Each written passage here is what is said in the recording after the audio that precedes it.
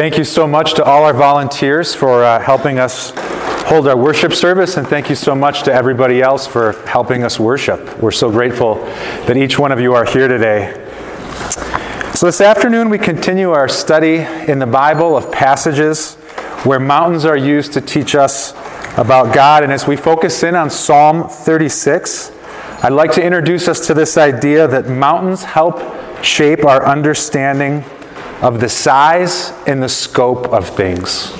Mountains help shape our understanding of the size and the scope of things, and that's exactly what the poet or the songwriter who wrote Psalm 36 is directing our attention to this afternoon. So I thought we'd start off with kind of an interactive illustration of that idea. So I want everybody, if you're not already, to look out the window at Lone Peak.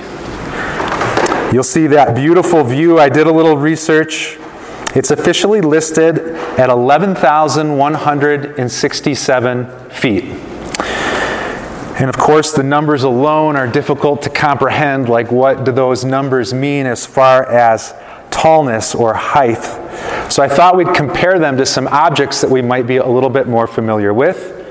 So just for fun, I'd like you to turn to somebody close to you and take a guess as to how many statues of Liberty stacked on top of each other would it take to get to the top of Lone Peak. How many statues of Liberties? Take a guess. Sea level or base level? From base level. Sea level? Base level. Yeah. All right, the answer is 36 statues of Liberty. Statue of Liberty is on a large pedestal, and from bottom to top, it's 306 feet. So it would take over 36 to stack up from base level to get to the top. All right, how about this? I can tell we have a lot of really cultured people here. So how many Eiffel Towers would it take stacked on top of each other to get to the top? What's your guess? 19. That's good. All right, the Eiffel Tower is 984 feet, so it would take 11 Eiffel Towers stacked on top of each other to get to the top of Lone Peak. How about this? We're all pretty familiar with school buses. We've all ridden on them once or twice. How many school buses from bumper to bumper stacked on top of each other height-wise would it take to equal 11,000 feet? 279. Was anybody within 10? All right. Some of you were like, what's this guy doing talking about French stuff? So forget the Eiffel Tower. The average eruption of Old Faithful is 135 feet. How many Old Faithfuls fully erupting would it take to get to the top of Lone Peak? What's your guess? Just give a number. 130. We got some skilled mathematicians. 82 would be the answer.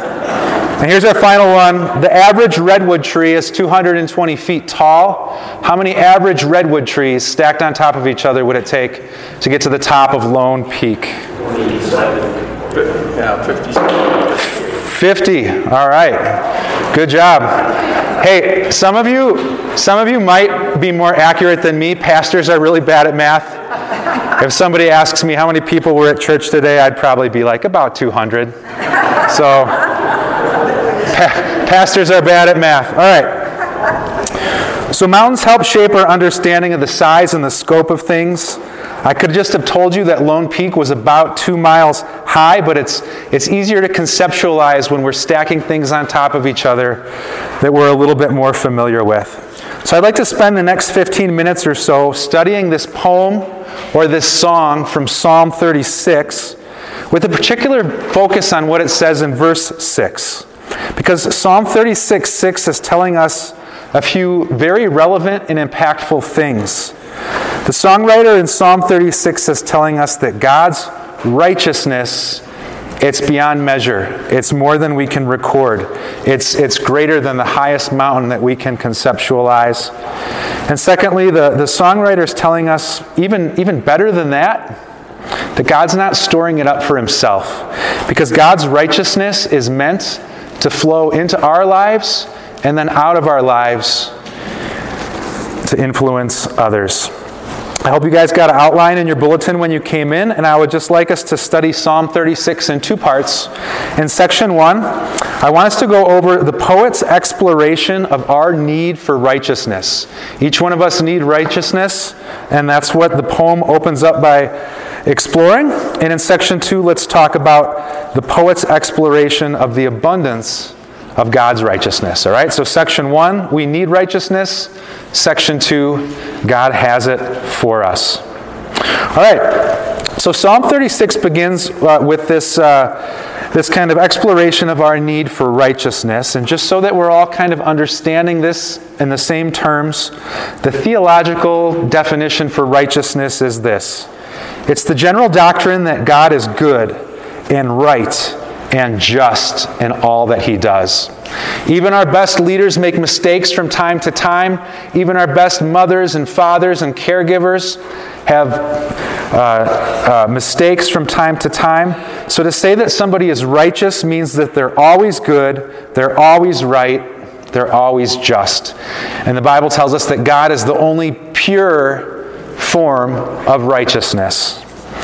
So the poet's here is telling us that the poet wants us to get to a place where we understand that God is always good. He always makes the right decisions. And the totality of who God is and what he does is always pleasant and always pure.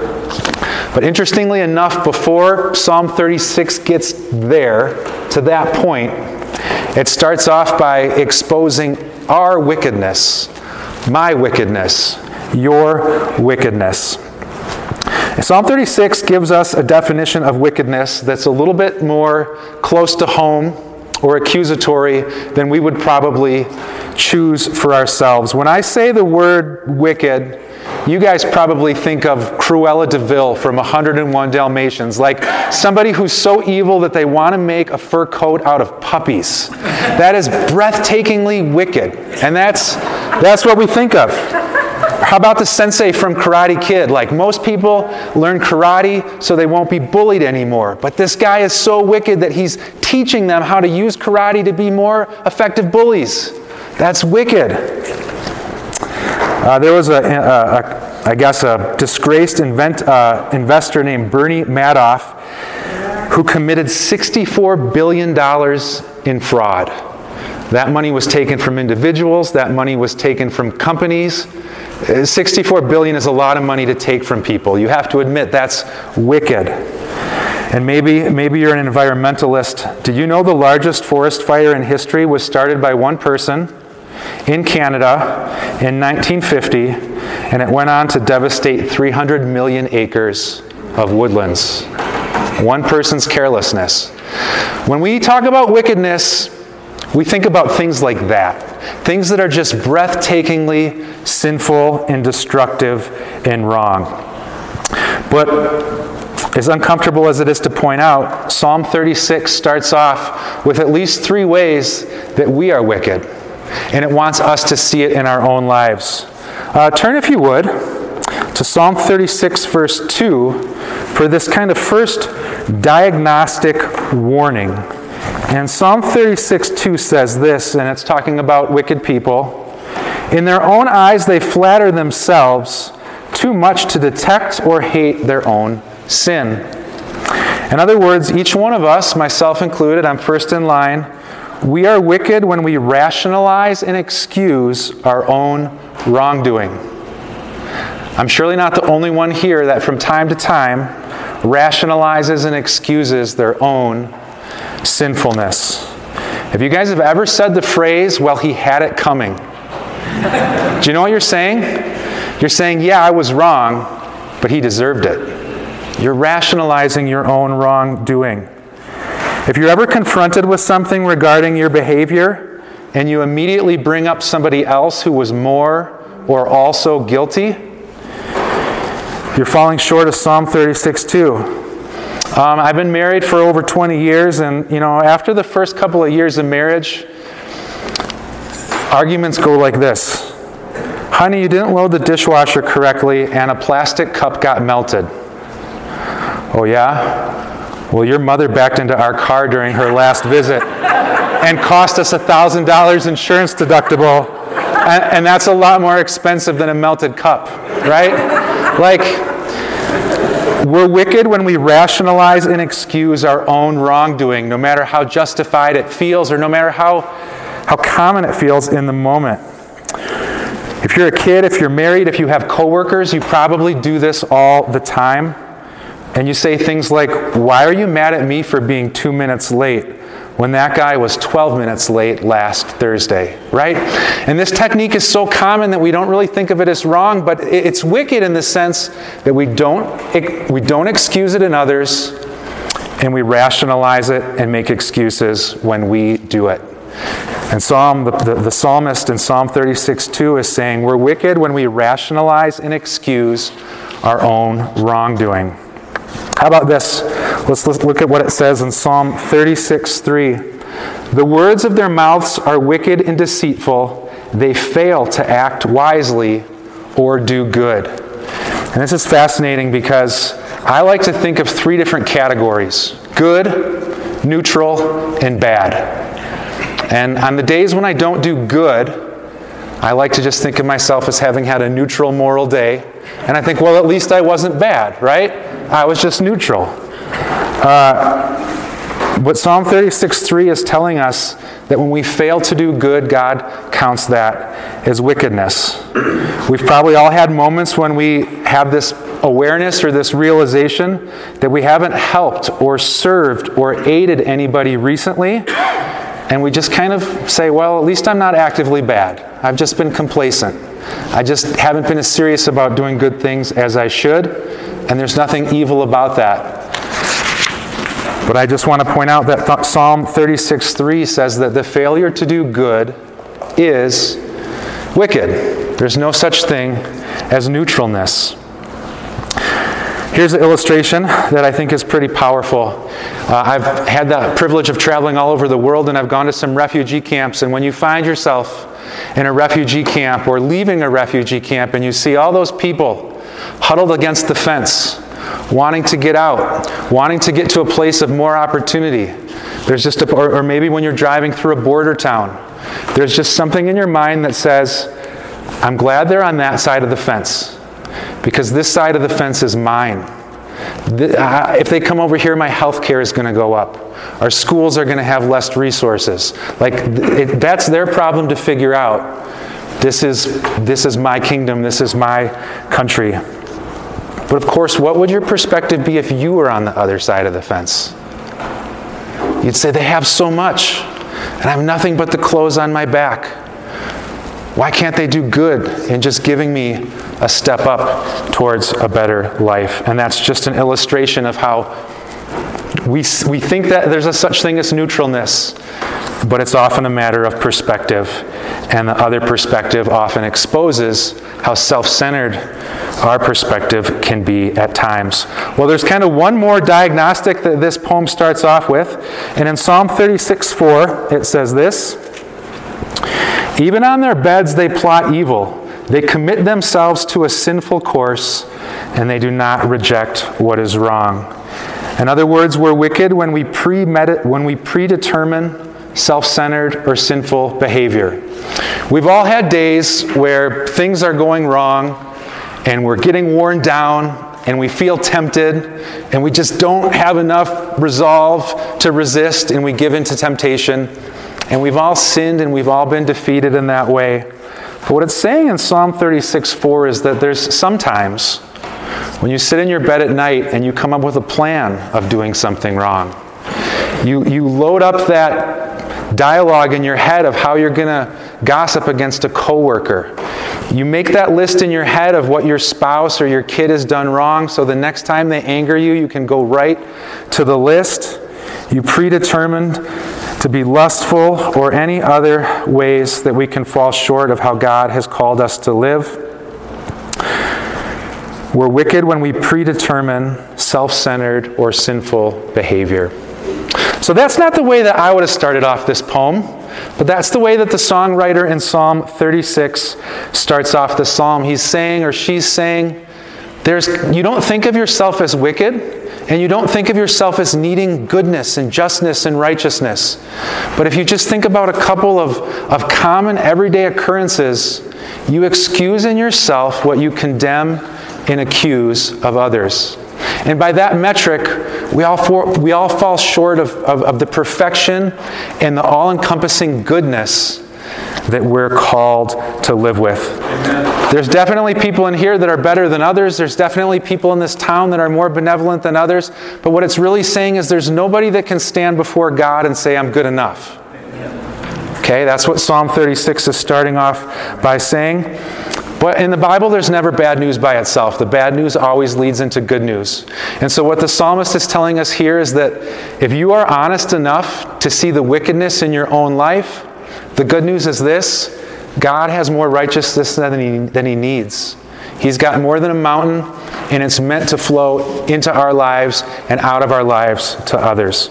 So let's wrap up here in section 2 with 3 things that are just really good news from this beautiful metaphor. The metaphor, the image, is that God's goodness, His righteousness is like a mountain, and there's 3 really encouraging things that we can take out of that poetic image. Let's read what it says in the psalmist's own words. Your righteousness is like the highest mountains. Your justice is like the great deep. You, Lord, preserve both people and animals. So the writer here in Psalm 36, you know what they're doing? They're taking all the buses, all the redwood trees, all the Eiffel Towers of the sinful things that we've done.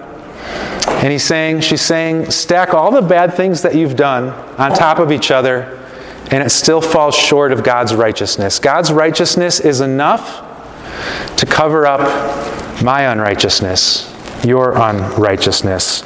And even though it's just a quick image in a poem, there's some real beauty there for those of us that take time to contemplate what it's really trying to tell us. How beautiful that the Bible uses this to introduce us to the righteousness of God. He's got enough for all of us. None of us have enough, but God has enough for all of us.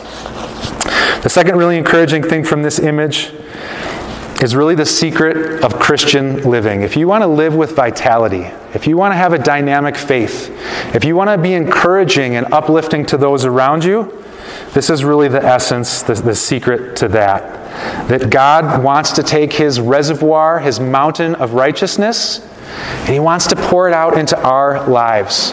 And if you're discouraged in your faith, if you're discouraged spiritually, I'm almost certain that on some level, it's because you're trying to be righteous on your own, and you're falling short, and you're discouraged. And so the good news from Psalm 36 is that in all the ways that we make that mistake, God's telling us that that's not what I'm asking of you. I'm not asking you to live a perfect day. I'm not asking you to get everything right. God's saying in Psalm 36, I'm just asking you to see me as the source of righteousness and to let that be what powers your efforts to love God and love others.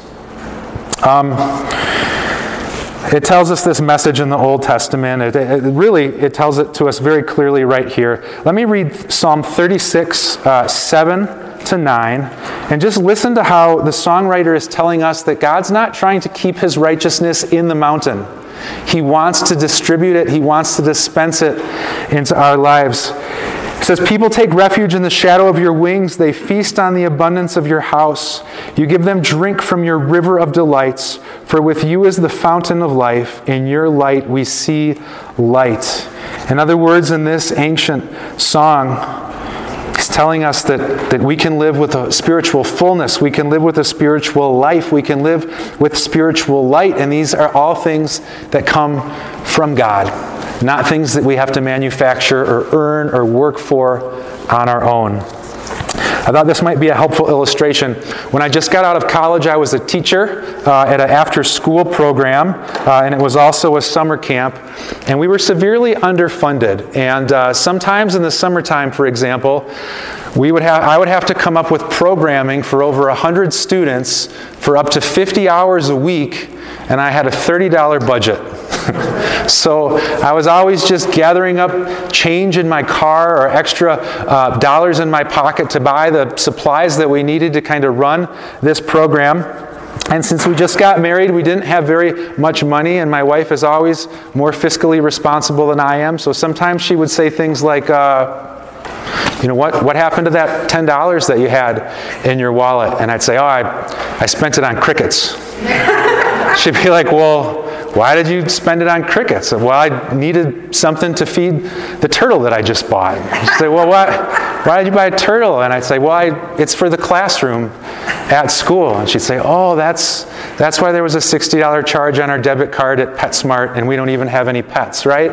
Like just always scrounging around to come up with what you needed to get through that week of activities. But then career-wise, you work your way up a little bit if you're working hard and making good choices. And a few years later, I found myself working as a youth pastor for a church. And they gave me a company credit card. And with that company credit card, not that I abused it, but I never had to dig for change again. I never had to feel underfunded. I never had to feel like I was planning a summer's worth of activities with my own resources because of the generosity of the church. I had that credit card to get anything that I needed. In the same way, Psalm 36 is telling us that we try to live the life that God has called us to live on our own resources.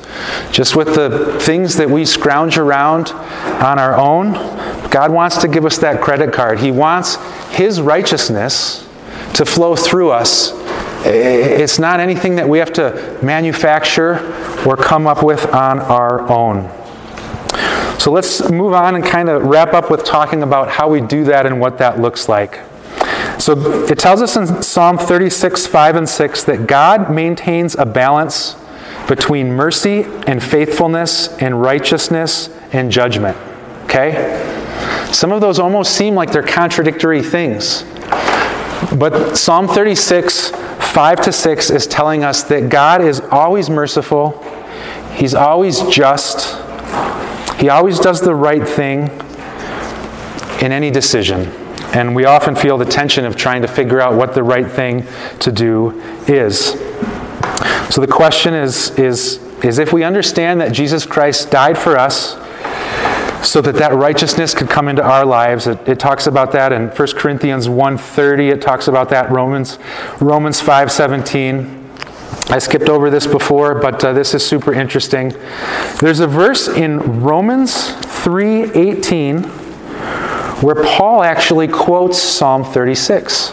So if you look at Romans 3:18, it says, "There's no fear of God before their eyes." That's the first line of Psalm 36. And as Paul quotes Psalm 36, just 3 verses later, he says, "Therefore no one will be declared righteous in God's sight by the works of the law. Rather, through the law we become conscious of our sin.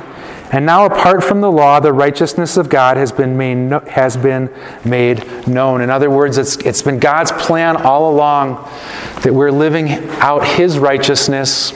We're not doing it all on our own. I was trying to think of a helpful illustration of how we do this and what does it actually mean that we live out God's righteousness instead of having to do everything on our own. And I came across this interesting story. In the late 1970s and early 1980s, there was an author named Richard Bachman who published 5 pretty well-reviewed but not high-selling novels.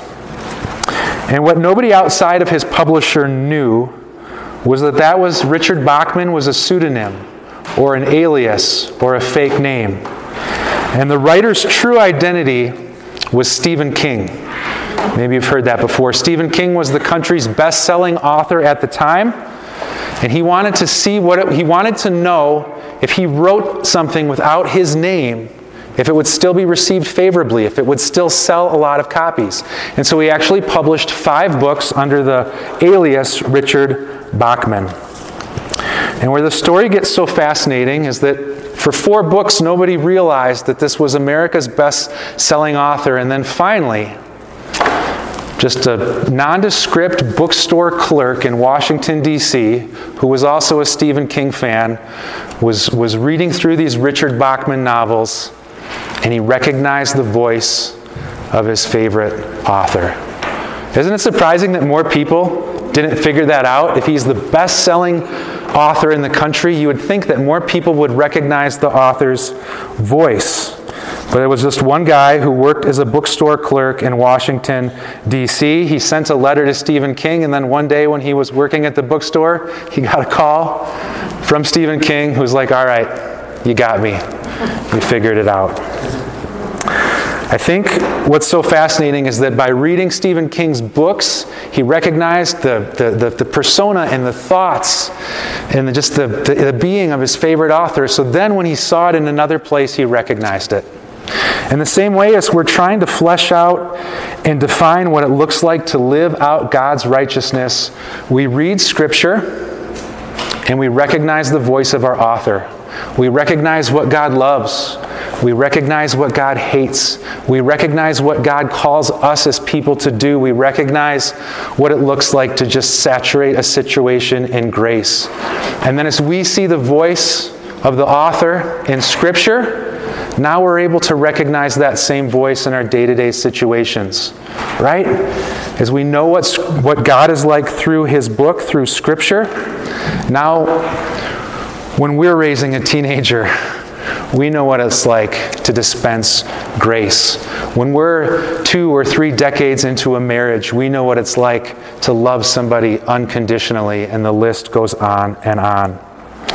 I love how that bookstore clerk recognized the author's voice within the story. And as we read through Scripture, it increases our ability in life with the help of the Holy Spirit to recognize God's voice in the everyday situations that we're in. And as we know what God would do in that situation, then we can choose His righteous approach and His righteous response when we are in those situations.